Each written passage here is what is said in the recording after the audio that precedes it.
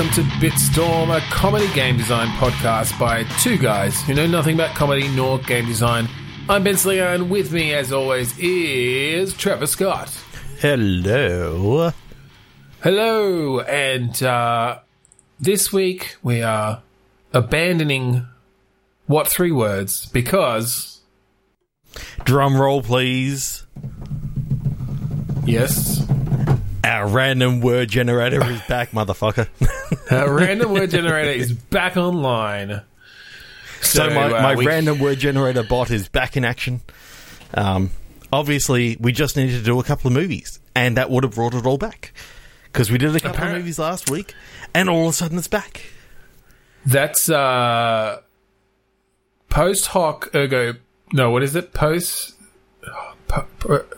hoc? I don't know. What's that Latin phrase for, like, just if something happens after something else, it doesn't mean it caused it? Anyway, yeah. That's a logical fallacy, and we're going to move on from that. So we're going to do... You're logical, fellas. We're going to do some ramped up click pitch, I think, because that's what our random word generator bot is set to, which is now pulling words. So we're each going to get a random phrase, an adjective and a noun. We're going to throw them at each other. We're going to make a random video game design idea out of that and see how it goes. You can't half but tell that we've been doing this for 226 episodes with great lines such as random video game design. Yes. Hey! Shut up. Give me some words. 3, 2, 1, click. Heaviest geology. Malicious salt. Ah, okay. So I wonder whether the salt is malicious or whether the geography is malicious. Well, I kind of like the idea that you are a geologist who finds some sort of sentient salt, or sentient sediment, sentient mineral, essentially.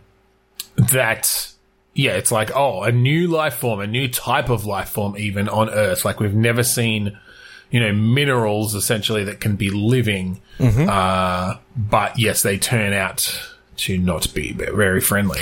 So, with it being the heaviest, is it metaphorically heavy in the fact that, like, it's weighing down on your soul? And therefore this is somewhat a little bit, like, you're kind of down about the whole thing, that you realise that... Well, if you've unleashed a sentient condiment... on the world. Seasoning, I guess. Is a condiment? I feel like a condiment is more like a sauce, and a seasoning, salt's maybe a seasoning. Anyway. Well, I'm just wondering, because it's actually a metal, it's sodium, does it still react? Well, is it still... it's reacted with sodium. Yeah, I guess it depends on... Depending on how you take it. Is it more sodium, therefore it reacts violently with water?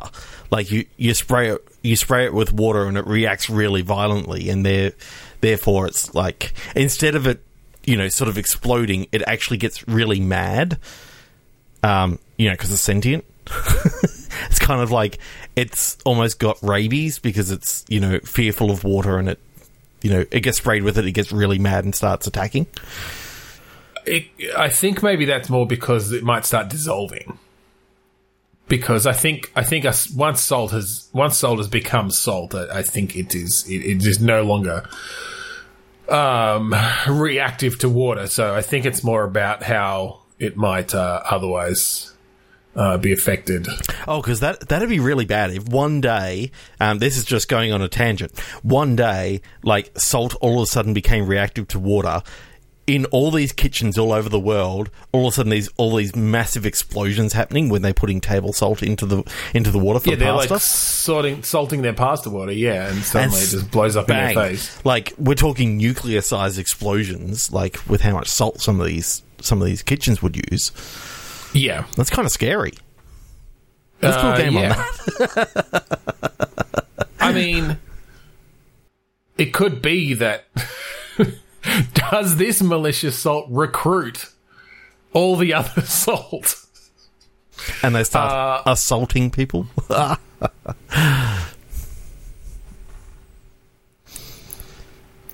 Yes.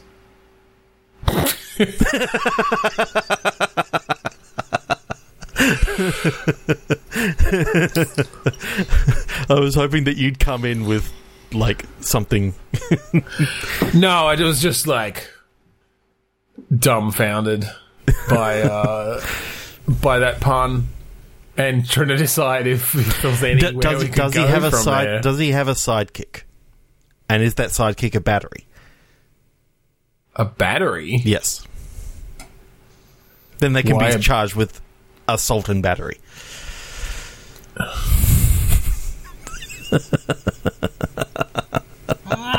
And that's the name of the game, Assault and Battery. It's a buddy cop movie.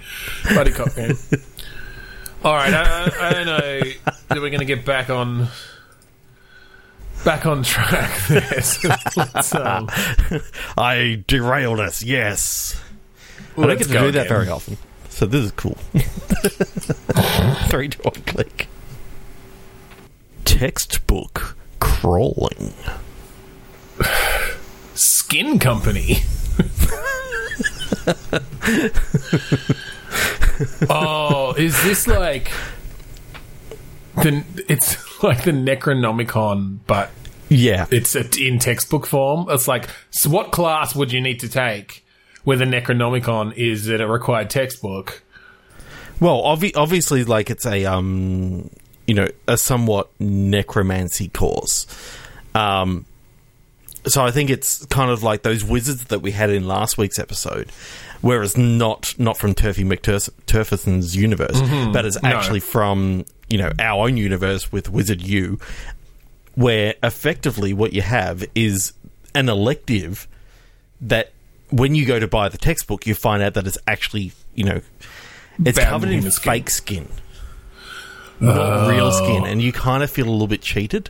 You paid all this money. With the cost, especially with the cost of textbooks. What currency do these wizards use? Toadlinks. Well, I think they use regular currency, but it's just the currency of their country. Yeah, basically. I guess that makes sense. Because, there's no reason to have any other currency when, they're still going down to the corner shop because they're still integrated with society. It's not like they're going to the wizarding, the wizarding general store where they pick up, True. And in fact, really, if they wanted to bring anything into reality, they could just go, hey, presto, and there's a new set of clothes. And hey, presto, there's a new... Well, I mean, only if they've, got to that level of their classes, of their studies.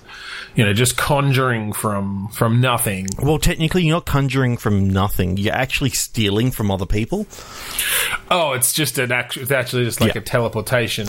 Yeah, that's pretty much all magic is. It's just teleportation from other people. Like, if you convert someone into something, then that's, stealing their body and converting it into something. So all of magic is just various types of theft. Yes. Yeah. Soul theft, theft of form, theft of skin. Theft of skin, which brings us back to this necromancy class. So it turns out that this company has been cheaping out on all the textbooks because they're just using like a polymer-like substance for a skin substitute. But the problem is, it's now crawling. Oh, it's living in some way? Or do you mean it's like, because of the low-quality skin, it's like bunching up and tearing, and that sort of, they call it like it sort of is crawling across the cover? Yeah, I'm not sure which way I want to go. Or is it crawling? I like or the is idea. It crawling with some sort of insect? Like there's some sort of infestation there. Yes, like a fruit fly, but it's a skin fly. Skin fly. Yeah. But it's only attracted to like this fake polymer skin, because it turns out that the plant that they got this polymer from was the only sort of tree that this particular fly actually used as its home. Yeah, so skin fly is actually a misnomer. Yeah, because it's not real skin and they don't want to eat skin, but because of the historical use of this tree's polymer for creating fake skin for the hundreds, if not thousands, of copies of the Necronomicon that they need to put out for students, which seems really irresponsible to me, putting that many dangerous books out there in the world. But they're all facsimiles of it, so you know that they have sort of redacted some of the more dodgier parts of the Necronomicon. Yeah, but still, So okay, is this all right? Let's bring this back down then. So that's the world build. What's that's the game? The world building? Yes. What's the game? Is this a game set just sort of within a semester of this? Necromancy 101, essentially like some sort of adventure game or visual novel style thing. Oh, yeah. I kind of like the idea that you're a young necromancer coming into, you've decided to do a necromancy as your major, with a minor in, I don't know, transfiguration maybe, or a minor in potions or something like that. Like, you're planning on, controlling the dead because that's what you've always been interested in. You're a little bit a minor kind of in information technology. Oh yeah. You which is really a different need sort that. of wizardry, Yeah, technical wizardry. Yeah. So electricity is one of the 5 magics, as we all know from that awesome Megadeth song. Yeah. The little known fact: the entire world that we've built here is based on Megadeth lyrics, and that's now canon. So thaumaturgy, electricity, magic, if you please, master all of these. Bring him to his knees. I master 5 magics. Yep. Yeah, that's actually the school motto or the school anthem that they sing every morning at first bell. So.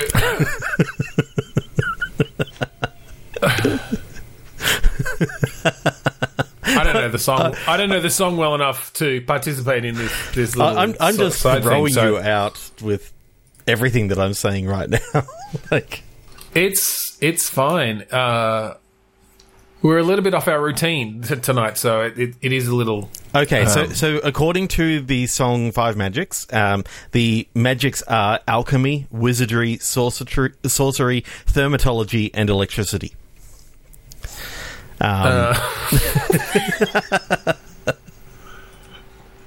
That's fine. Wizardry covers a lot of stuff, though. So does sorcery. And sorcery, really. So does alchemy. I mean, alchemy at least kind of implies turning lead into gold, or at least just like more like potions, like materials, using raw materials in that way. And obviously, electricity is just a sparky. Just technological, Thermatology, it looks like, is around heat, which is kind of cool. Wizardry and sorcery, I mean, what's even the difference? I think necromancy, I feel, comes under sorcery. Yeah, it does. 100%. Whereas wizardry is maybe more around things magic like missiles transfiguration. And yeah, exactly. That's actually whole person. It's actually just magic missiles, various forms. You can do a lot of things. It's just fireball, but they just convert it into lots of, like, here's a small fireball, and that's a magic missile, and here's a big fireball, and that's whole person. Like, true. Although the thermatology students don't like when the wizardry students cast fireball. It's like honing in on our business. Sorry, keep on going off the rails. Okay, back into it. So that's fine. So you're a necromancy student. You've just come to the school. You're taking necromancy as a major. Yeah. Why? What's your reasoning behind necromancy. You just think the zombies are cool. Okay, so there's and you know that the zombie uprising is coming, and you thought, what better way to protect myself in the zombie uprising than controlling the zombies myself? So I'm thinking that you get in there and you find out that necromancy is a lot of theory and not much practice.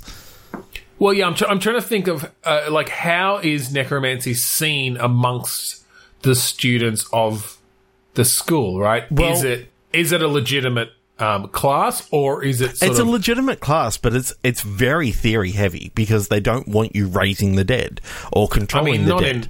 Not in school. Not first years. No. And even then, in your thesis, for your masters and all this sort of stuff, you're still doing theory. You're still saying that if there were to be zombies, this is how we would control them, and here's what we'd use them for. And a lot of the time, it's just about, tilling the fields and all this sort of stuff. So it becomes very theory heavy on what you're going to use them for, rather than the practicality of how do I just control a motherfucking zombie. Okay, so this student then is going to be looked down upon by the serious, quote unquote, necromancy students who take the theory very seriously, and it's this very academic, dry field, essentially. And it's all about how necromancy can actually change the world in the way that if we actually use skeletons to after people have died, you can use them as basically free labor.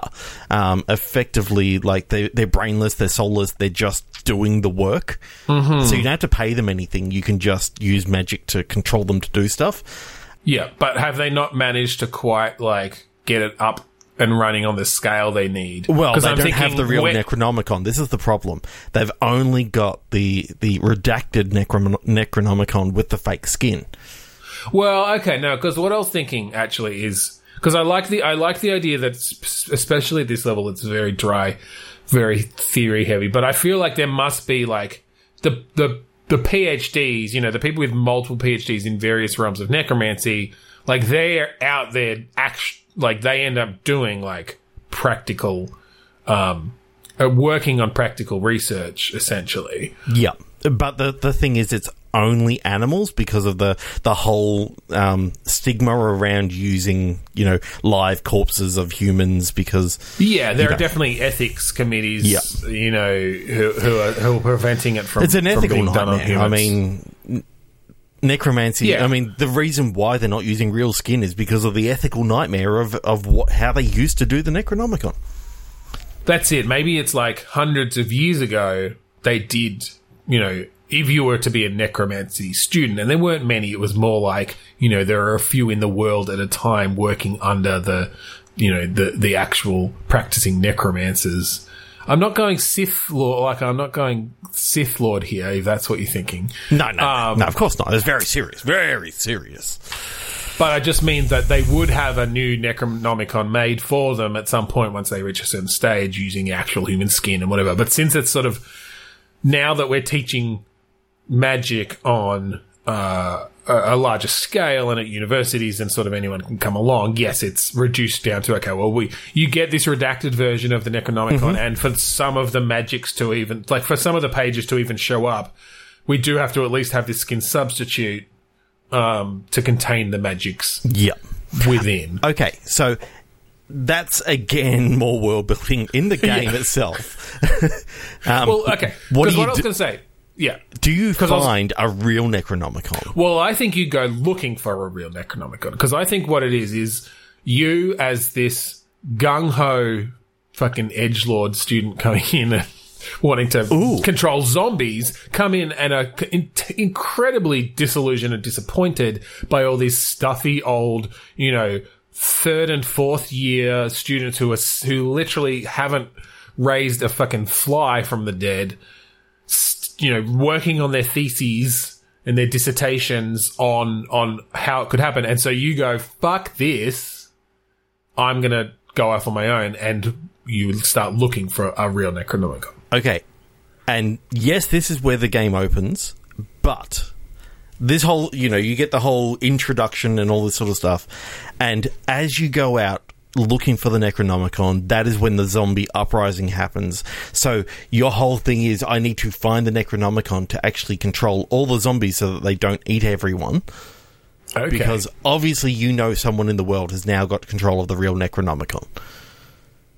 At least one of them. I think there are still multiple. I think in this world, it's like, if you can track down some of those ones from hundreds of years ago that were made for the actual students back then you've got the full thing. But yeah. So I think it's an action RPG. Yeah. In that, you know, you can maybe slow the zombies down with some of the spells that you've got in the fake, the Necrophagicon, or whatever it is, whatever you're calling it. The Necronomicon. I like the idea of, you know, you can... The Necronomicon. Necronomicon. That's pretty cool.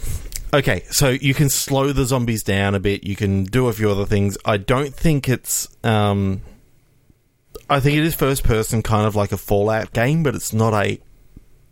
It's not a VR game. It doesn't need to be VR. No.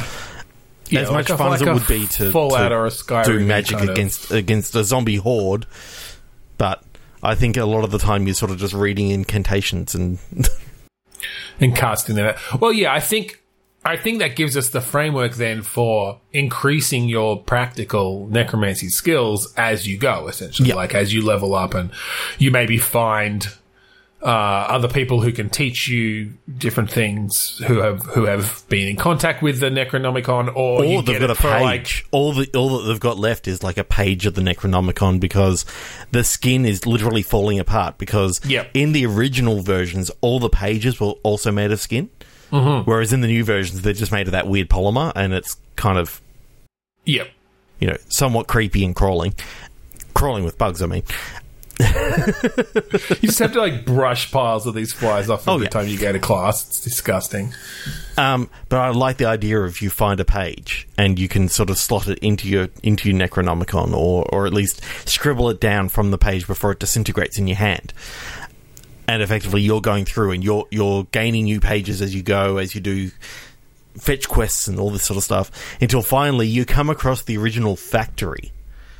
So you end up in the factory where they're making these fake books. Where they're making the and fake they happen ones. to have like the last few pages of a real book in the CEO's office, and that's when you find out that the CEO itself is the guy that raised the zombies from the dead, because the hordes. He's just trying to get more people into into necromancy so that he can sell more books. That makes sense. Capitalism is always the villain. Because you know what he used to be? He used to be a dentist. A wizard dentist? Just a dentist. He actually thinks that dentistry should be the sixth magic, but nobody takes him seriously. Yeah, exactly. That was actually really cool. I really enjoyed going down that line. I'm just trying to... I don't know the song well enough, but I want to fit dentistry in instead of one of the... Give me dentistry. Give me dentistry. Give me wizardry. Give me sorcery. Right. Dermatology. Electricity. Magic, if you please. Master all of these, including dentistry.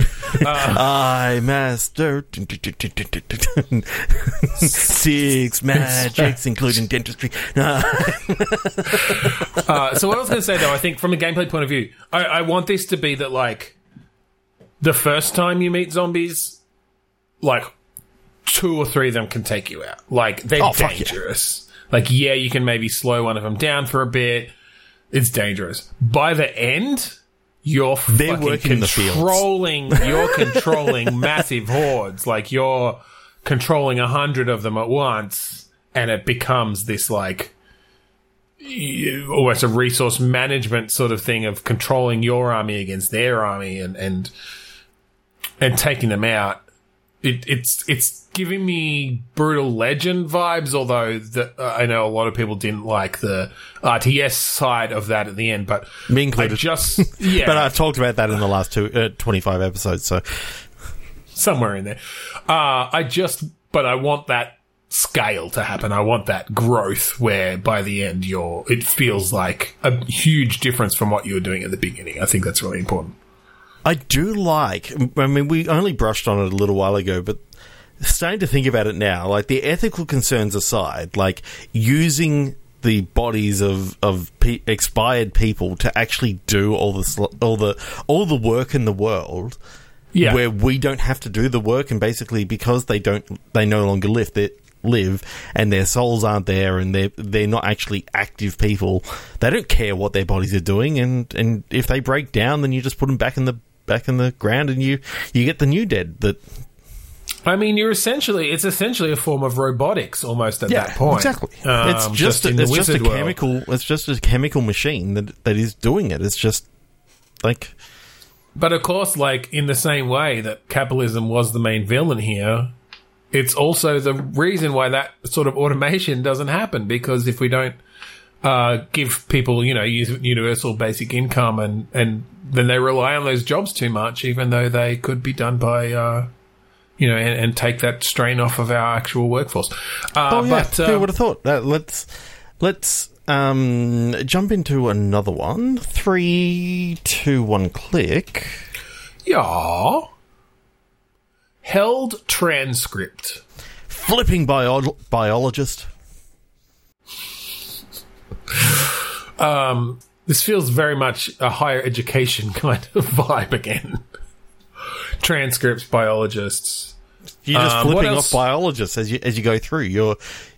You really don't like biologists, so you keep on flipping them off because, they're just as bad as the necromancy students. Like, they're all high and mighty. Here in fucking dentistry, it's obviously the best thing. What else can you transcribe that could be interesting to... This whole episode is going to be set in our new Wizard U universe. Podcasts. Yes, if we want to go meta. I'm not sure where biology comes in. You have a biology podcast, and you got to transcribe it. So you try all the different free services, and they don't work that well. They're almost as bad as Google Translate. Yeah. So you're doing it's actually like a typing game, like Typing of the Dead. Oh, it's a Mavis Beacon meets Typing of the Dead meets our podcast. Meets transcribing a podcast as a game. All right. Which is basically, and then people are paying for the opportunity to get that high score and get that, what's it called? What's serotonin flowing, so you're getting achievements and all this sort of stuff. But in reality, what you're doing is you're transcribing podcasts for people. You're transcribing actual podcasts for people. Let's click again, because... Devoted hold. Stimulating inequality.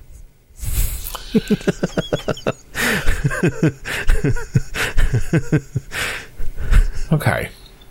I'm going to click again because my words just leave a bad taste in my mouth. Yeah. What were your words again?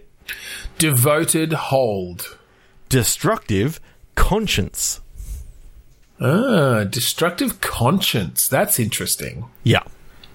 Because I'm trying to think of a situation where having a conscience... Well, I'm thinking ends up that being destructive. Is it like a trolley that whole thing problem? Of where you've got the devil and the angel on your shoulders, and they're both sort of speaking to you and trying to get you to do things.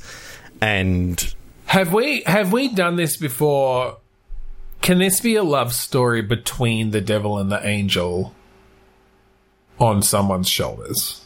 I think you have requested this before. Like, I did feel like that sounded familiar. But devoted hold and how that could end up being destructive for the person sounds fun. Oh, they're so devoted to each other that they're basically... They're trying to get you to do some of the worst things possible so that they can be with each other and this be out more.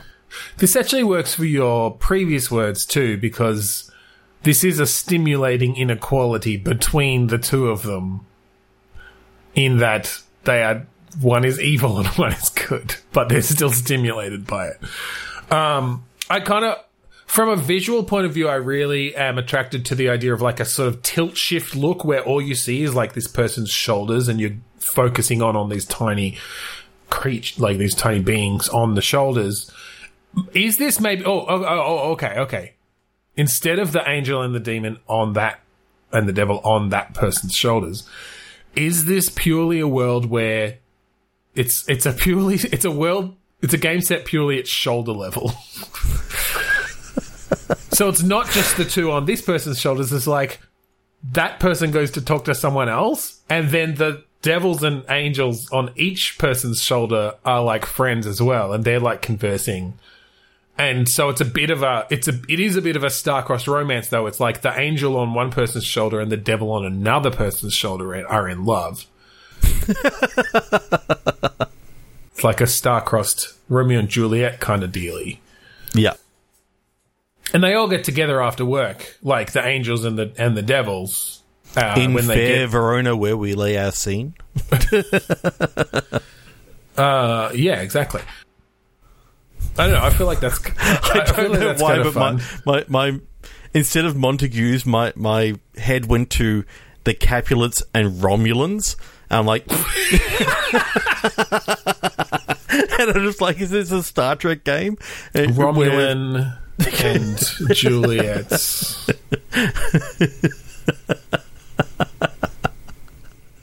Romulan, wherefore art thou Romulan? Oh god, I don't know why my head just went there, but god damn, that was funny. Yeah, I don't have a lot past that tilt shift aesthetic that I quite like, and just seeing the world of these angels and devils on the shoulders. But let's click again. Greasy jamming. Complementary eating. Ooh, I'm seeing this as greasy food. Yeah, well, yes. Is this? My mind's going to like some sort of physics-based thing around like the slipperiness of greasy food, or of the grease left by food or something, and how that might play out. Mm-hmm. And then how is the eating complementary? Well, greasy and eating is fine. Then you got complementary jamming that we can chuck in there somewhere. Well, jamming made me think of jam, though, is the thing. Like, the food type, since we're going for food. Oh, a greasy jam. Oh. You know, well, no, maybe what's a greasy jam made of? Well, I don't want to think about it. Is it a chicken jam? Don't say those words next to each other. That's disgusting. Greasy chicken jam. Stop it. Spread it on toast. Gameplay-wise, I was thinking of having grease and jam. Is two very different textures, right? You've got low friction and high friction, like stickiness. And whether there's something to be done there around, creating obstacles. I mean, really, what is jam but cooking something enough that it just breaks down and sort of makes it sticky? So if you had a greasy substance to begin with, say, chicken, and you cooked it, like, to all buggery, and then it became, like, jam-like. So is your... Let me get this straight. Are you proposing that grease is jam? Like, if you cook the chicken down enough, it's just jam? What is the difference between grease and jam? Other than the consistency, like one's sort of slippery and one's kind of sticky, but they're different types of jam. Grease is jam. We are not getting anywhere on these games tonight. I'm in a weird mood. Yeah, we're going a bit wacky with it. That's fine. I'm sorry. Hopefully you're laughing along with us. Like, we'll get a game out one of these days. Rebuilt flexibility. 14 Scandal. Okay, rebuilt immediately makes me think of robots. Flexibility makes me think of rigid joints. I'm thinking that basically you need to kind of get these joints getting a little bit more flexibility on these robots. Well, I think this is maybe around model number 14. Yeah. And the fact that... Johnny 14, he's alive, yep. Yeah. That by the time they got to Mark 14, it's not the numbering scheme, they just called it Mark number 14. Yep. Mark 14, I'm alive. Yep. They were flexible enough that they essentially like outperformed humans at certain tasks. Basically, this is like the beginning of the robot uprising. It starts with number 14 and his flexibility. Okay. I think 14 is where they started, like, they realised that, you know, the old Dance the Robot was actually kind of funny, so they thought they'd make 14 very rigid. And he's trying to get flexibility back. Like, his whole game, he starts out really rigid and everything that he does is very robotic. I mean, all he needs to do is rub some chicken jam on. Exactly. But they don't have chicken jam in this universe. He has to go cook some chicken all the way down to that jam-like consistency. Just invent chicken jam. Exactly. So, I like the idea of the game is kind of... Think about all those old Apogee games where every single one of them was just a 2D sort of scrolling beat-em-up sort of thing. Yep. At the start, it's very robotic in the movement, like as you're moving around. As you sort of go through each level, you're sort of unlocking which joint you can now get a little bit more flexibility around. You're unpop and locking? Yeah. So effectively, like you can do like the right knee and then the left knee, and then you can get a little bit more running sort of action happening, but the hips are still rather rigid. So you need the hips then done, and then you need the ankles done, and then, you know, so you everything below the waist is going really, really fluid, but then up the top it's very...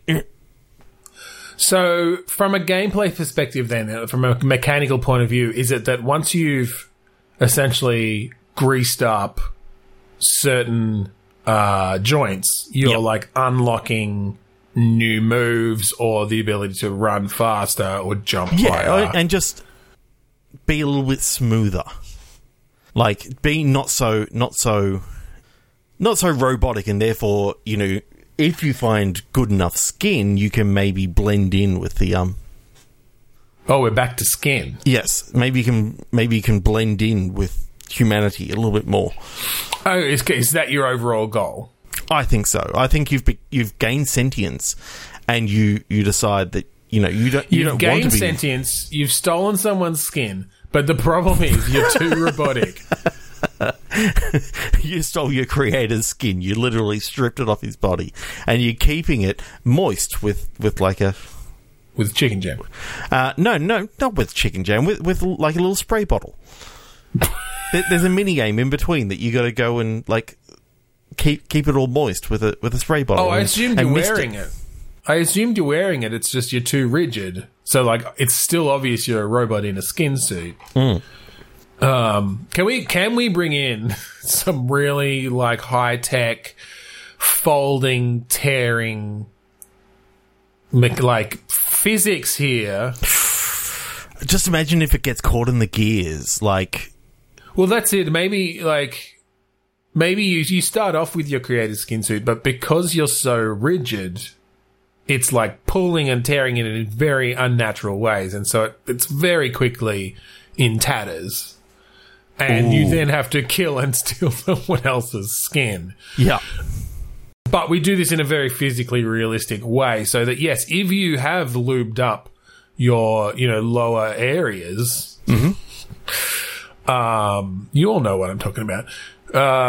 Exactly. Then joints, then it's only the upper half of the skin that starts ripping and tearing.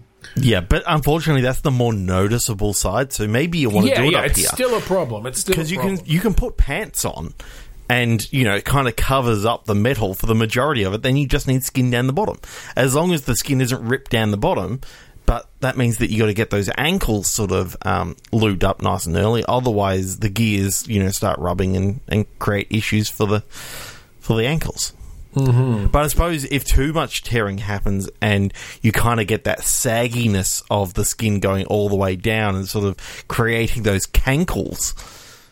So is there a skin tapestry mini game where you are sewing together different suits of skin, or the remnants of them? Jane Gum in Silence of the Lambs. Yeah. There's a lot of skin talk in this episode. Yeah. Let's move on.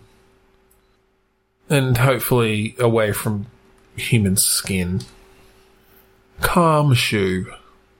Robust Bishop.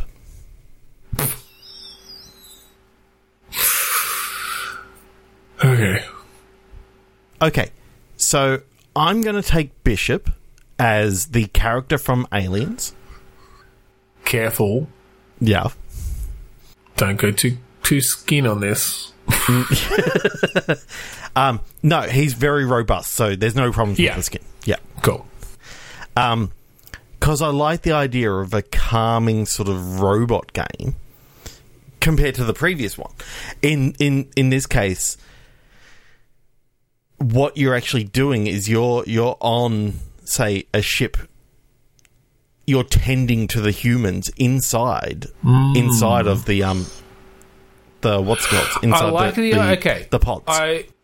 Let's not necessarily go full on alien. Let's just take the saying, inspiration. The inspiration from Bishop. You are the robotic crew member of some sort of long-term space travel spaceship. Yep. And I think maybe you are you were programmed to be like the psychologist or something.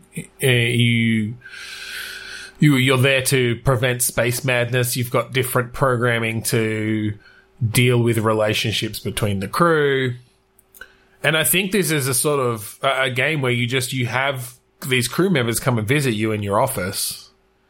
Well, I was actually thinking that, you are actually, you're sort of satisfactory on this huge ship. Okay. Trying to make sure that all the pods that people are in stasis in have got continuous power and all this sort of stuff, and effectively you're trying to set up automation to make sure that the pods keep on get a steady stream of electricity, while you're also able to do little maintenance tasks, keeping the ship running, kind of spinning those plates on keeping it running. Okay. And maybe one of the captain or something like that has come out of stasis early. So then... Oh, I see, because you were thinking, that they're in stasis. That's that. Okay. All right. The psychology thing can still be in there, but it's like a side bit when you talk to people. Because I do like that take on an automation style game of... essentially setting up all the systems to get this ship running, because I love the idea that if you don't do it well enough to keep those stasis pods powered, then you start getting more crew waking up. Yeah. And now your needs change, because now it's like, I need power to the crew quarters. I need enough, oxygen. I need enough oxygen. I need enough grey goo to get to pump into the replicators that get turned into chicken jam, food for them. Right, the chicken, you need to pipe the chicken jam into the replicators where it gets turned into food. It's not actually chicken jam. It's Grey Goo, but they call it chicken jam because they thought that this is what chicken jam would actually look like. It'd become kind of grey. I think they call it chicken disgusting. jam just because of the resemblance to the national delicacy of chicken jam. Yeah. That they miss so very much. Yes. And ironically, the one thing they can't replicate well is actual chicken jam. That just doesn't get the taste right, even though it literally just spits the Grey Goo out into a cup. It doesn't actually process it in any way. That's what they have to eat if you haven't powered up the replicators or something, or you haven't, like... I don't know, that they're not hooking to the computer system or something. It just has to spit out the Grey Goo chicken jam. Well, it's got all the proteins they need because it's literally just protein goo. Like, yeah. So now I'm just picturing, because you procedurally generating the crew members, and mostly like their morale will go down if they're having to just eat the protein goo. Unless they've got a specific trait, which is that, like, they're just a real big fan of chicken jam. So they're fine. They're like, yeah, whatever. Every meal, just eat the Grey Goo. It's not quite like the real chicken jam, but it'll do. Yep. Okay. So I'm seeing the sort of things that you need to do is with more crew members means you're actually doing more around oxygen because you need those CO2 scrubbers to actually be working in overtime. But the problem is they are working overtime, so therefore they break down more often, and therefore you need some sort of automation to actually go out and clean it and replace anything broken. Well, yeah, I think then you're. Oh, I kind of like the idea of being able to produce little helper robots. And program them to do little tasks. But bring in that sort of gameplay of a simplified programming language where it's like, if like find the nearest broken device, move to it, fix it, put that in a loop. Okay, this one's just a very simple repair bot, but you could like make it more complicated than that. You can have them transferring, resources or maybe you have a robot that all they do is they go round and they analyze the problem and they add it to the queue, and then you've got a helper robot that can prioritize based on severity. But if you muck up the coding for that, then they could leave something oxygen. You forget well and truly out. Sort it correctly. You sort it backwards, and they're around like fixing a broken bedpost while the oxygen is down. Yep. What you didn't realize is you actually set one of them to replicate their own robots, but as they went down, like occasionally there's a little glitch in the programming, and they get a mutation in the code, and now they're killing staff because you didn't go and check that the coding didn't say. Oh, I love the idea. Of programming robots and having the ability to, in certain situations, mutate the code, where it's just doing things like switching an equals for a not equals. Like, that's a mutation that can happen. One of them goes around and switches ors for ands. So now it's looking for if air is bad, or this is clogged. But now it's looking for if air is clogged and this is bad. Yeah, and so it never does anything. It never does anything because those two actually can never happen at the same time. They're mutually exclusive things. Yeah. How can we? I'm trying to think though of logic.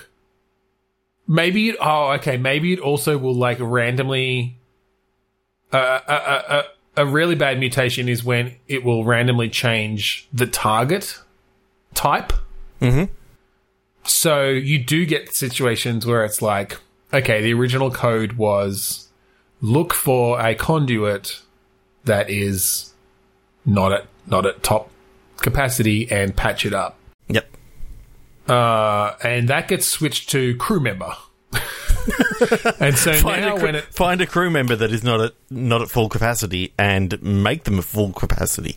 Exactly. And so it's just shoving chicken jam down its throat. Well, yeah, I think there but are it's various in a ways. stasis pod. This is the problem. It's just it's got a hose of chicken breaks jam directly into its mouth, and it's like it's out.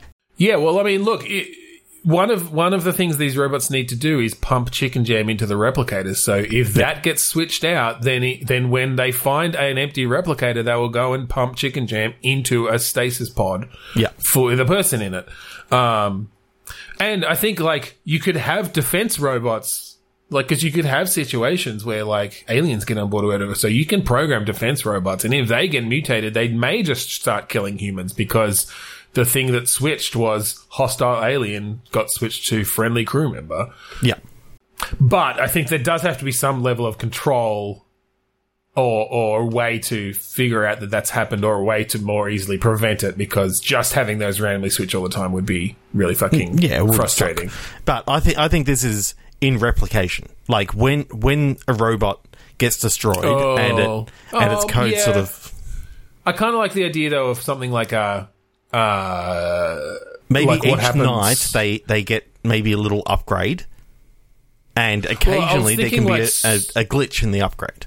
I was thinking like solar radiation, like a neutron hits a bit in there, you know, because that can actually happen in real life. Like there are situations where some sort of a photon can literally change. Okay, so you get a warning from like the computer saying solar radiation storm about to hit, all humans to go into radiation shielding. Bishop, whatever your name is, make sure you check all the coding on all the robots, because I think you can have the storms. But I was also thinking, like, maybe it comes down to how you design the ship and stuff. Like, there are areas that are radiated and that aren't radiated for various reasons. Like, the humans have to pretty much stay in the that are protected from radiation. The humans have to pretty much stay in the protected areas, but the robots, to be more efficient, you can have them go through these unprotected areas, but that increases the risk of a flip. Yep. Basically, the more robots you've got going through areas unprotected from solar radiation, the more likely you are to have a code flip. And they might be relatively innocuous, but yes, I think sometimes you can have these. I like the emergent fun that could come from that. You go into a room and you see some of the craziest fucked up shit that a robot's doing, sort of like spraying grey goo everywhere rather than putting it into the replicator. It's taken it out of the replicator and it's just spraying it around the room sort of willy-nilly, and that's just one of the funnier things. I think you could build systems. I think you could build some relatively complicated systems that tie together well, where you've got all these commands you can give these robots, and then just randomly fucking with them could give some amusing results. Okay, let's do one more. Yeah. Burned overdraft. Immediate refining. Okay. When I think overdraft, I think a character who's almost running out of money. So I think that their accounts are in overdraft and all this sort of stuff. They're kind of burnt out from work. Mm-hmm. And I think that's where the gameplay sort of opens up, that you're a character who's... Yeah, is this a Breaking Bad kind of situation where the refining is some sort of illegal activity, perhaps drugs? Whether it's refining in drugs or whether it's just you're effectively trying to solve your money problems while trying to actually get your life back on track. Okay, so is this a bit of a... Did you ever play Cart Life?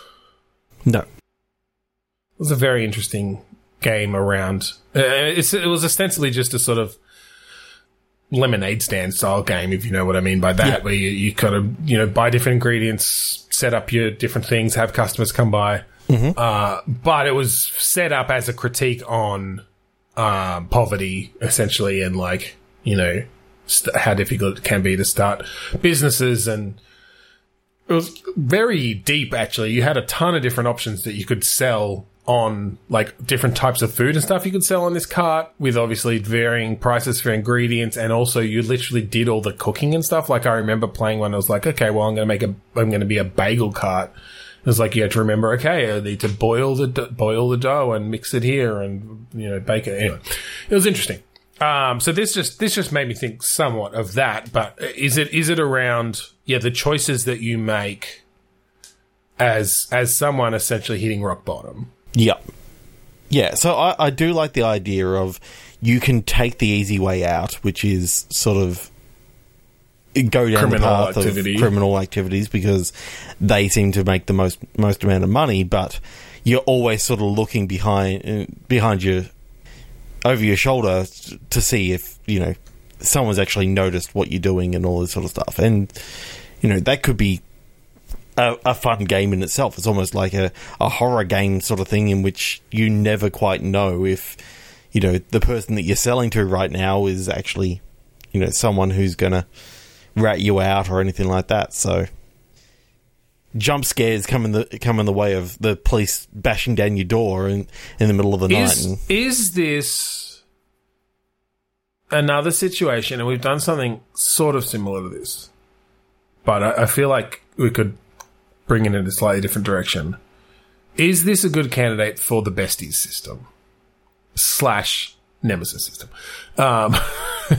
where it is this sort of procedurally generated situation, and do you start in a random job, and therefore you've got a random set of skills that you know? Well, I think you've got a random set of skills, yes. There may be then multiple jobs you can apply that to. Yep. One's a chop shop, one's a, you know, drug running business, one's a drug making business. I think some of them are legitimate, or I think that they can be a bit of both, right? I'm just wondering. It could be, okay, we work for a mechanic, but they do some, like, they'll take stolen cars in and chop them up on the side, like, and you can choose or not to get involved in that, and then you're building up this relationship of people, but, you know, if you do something to double cross that person, okay, you've just made an enemy. Or if you work well with one person over time, all right, they're your new bestie. And you get some of those social dynamics coming into play. Yep. What happens if you go to do something that you don't have the skills for? Say you start trying to make drugs. Do we have this... and you have zero, like, chemical skills, and, you know, you're shaky as fuck, and then, like, your whole building ends up exploding and that sort of stuff. Is this possible that you can sort of choose with any character? You can choose whatever you want to do. I guess it depends on how many things we can jam in there. So I suppose the question is chicken jam in there? Is this a perpetual world where as this one character sort of dies or something happens, you get them to a nice state, you can then move to someone else, and effectively that character is always existing, and you know, you can check in on them from time to time. A bit of a Watch Dogs Legion kind of deal. Yeah, but in reality, you're kind of able to switch between different stories. Almost, you kind of get bored of this story over here, you know, you can switch to a new person. That person's still existing, and they're going along with what you sort of set in motion, but they're somewhat autonomously doing that. I like that idea. It's obviously pretty ambitious. I guess it depends on how much you're simulating. Is it just around the jobs? Like, is it just around the workplaces, perhaps? Just to sort of limit it in scope and make it actually feasible in some way. Where, yes, you procedurally generate a city, essentially, with a variety of work types. There's an economy going between them in some ways. And they are mostly sort of low-level manual type jobs, and they are of varying levels of criminal, essentially. Like, from, you know, a good percentage of them are just legitimate businesses. But capitalism, you can't make as much money there, and so, or, you know, the denizens of this world can't, and so you sort of somewhat are simulating all these people. And it doesn't have to be a ton of people. It could be like 100 or 200 with just fairly basic schedules, and you figure out, okay, they get a job here. Their skills are going up over time. But you get some cross-play happening where then, these people might interact with each other and the relationships go sour or improve. And then, yes, you are playing one of these characters and essentially now injecting some sort of player guidance into this whole system and watching it kind of flow out from there in different ways. I'm picturing now that one of the characters that you get is like an ex-heavyweight fighter that, you know, no longer can do all that sort of work, but instead he becomes like an enforcer for like a mob sort of guy. So you can either choose to go down that path, or you can take him down into like security guard or something like that, which is a little bit less, a lot less pay, but maybe like something that he's always wanted to do and help people. But so with the whole switching thing, I love the idea. So here's just a scenario. Yes, you're playing this ex-heavyweight fighter. You've got some choices. You decide to go legit. You're like, okay, no, I'm going to be a security guard. It's not as much money, but I don't want to put it in the risk.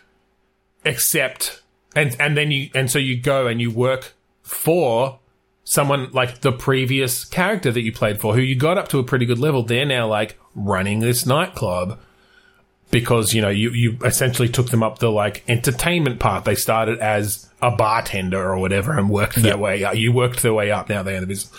Except during that character's game, you made some enemies.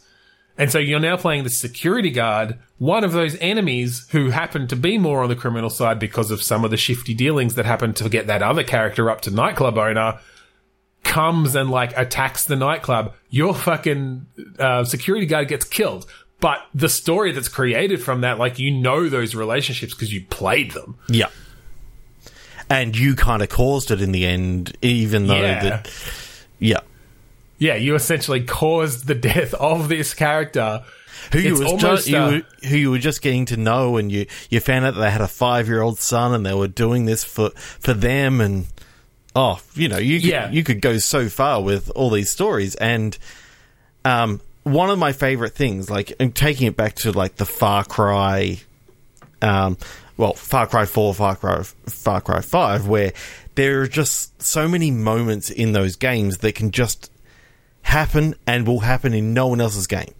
I remember going through one thing where I'm, sort of sneaking into a place with a sniper rifle, and in comes a tiger, and it takes out like the entire village before I even fired off a shot. And I'm like, oh, this would never have happened in someone else's game. Like this. I think I've heard this type of game essentially called a story generator. Like that's basically what you're building, is because of the human ability to then make sense of those patterns or of novelty coming into established patterns. Then I think you could almost play this game out just through a series of events, right? Like you make choices, and so you play as the security guard. It's like, here's a choice, like, which place do you want to go to? Okay, you get to that place. Do you want to ask for a job? Do you want to buy a drink? Do you want to do this? It's like, all right, do that. You've got your job.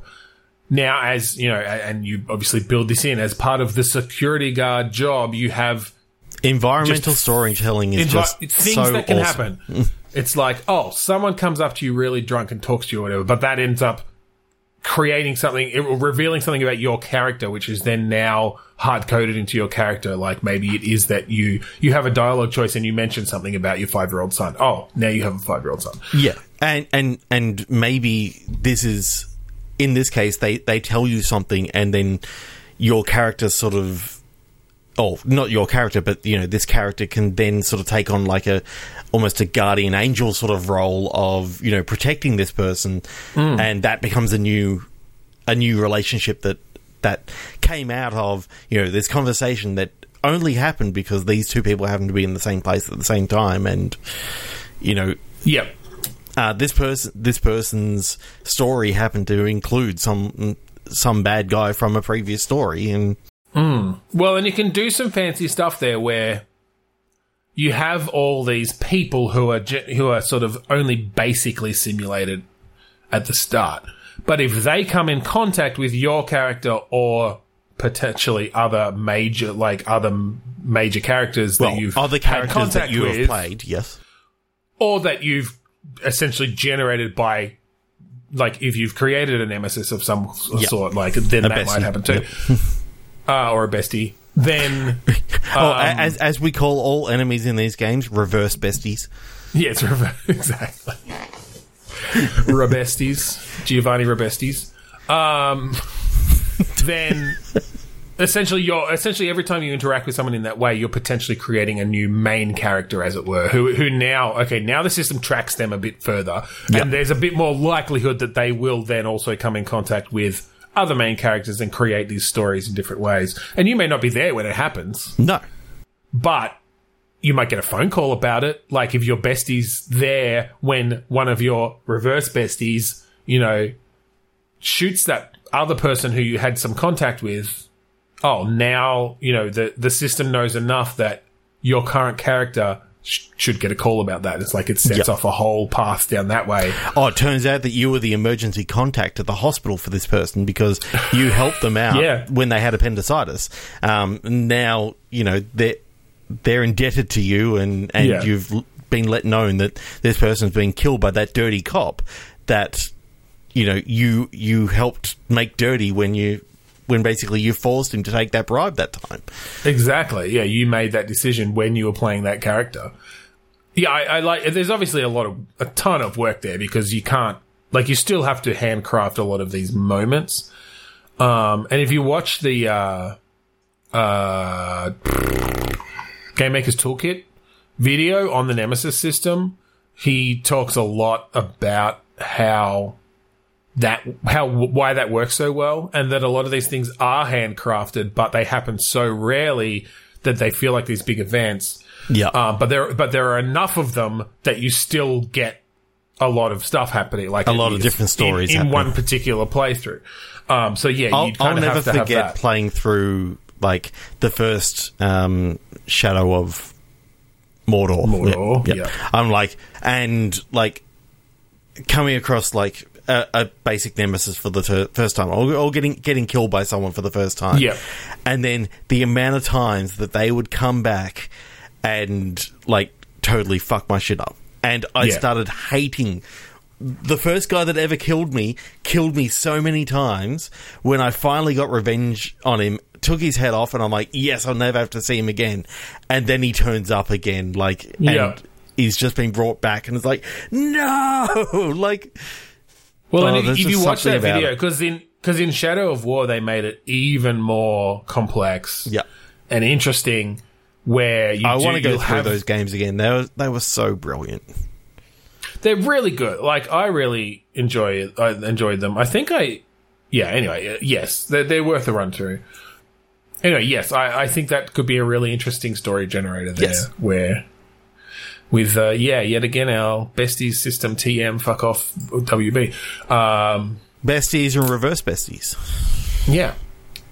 All right. I think we're going to finish up there. Yeah. As usual, when we get onto a fun game at the end, we've gone a bit over, but that's all right. It happens. So if you want to find us online, go to podchaser.com/bitstorm. Leave us a review. It's reviews for good at Podchaser this month. Yes. So all reviews will donate 25 cents to Meals on Wheels. So if America, you leave a review for us and then we respond to that review, Podchaser gives even more money. Exactly. As do, in fact, because we are on Captivate, it will also give even more because they are matching the funds for Captivate podcasts. So that's awesome. I did not know that. So I want everyone to go leave a review either on this podcast or any of our other 226 podcasts. 225 episodes. Yep. Yeah, absolutely. And you'll help us out and you'll help other people out. I don't do anything else. Go. Oh, that's right. You don't do anything else anymore. We'd like to thank Kuritos for the use of the song, for allowing us the use of the song Manta Finds of the album Containment Failure. That's right. So thank you again for joining us this week on Bitstorm. I'm Ben Slinger. I'm Trevor Scott. Buy your chicken jam at the supermarket today. Chicken jam. It's made of chicken and it's also jam.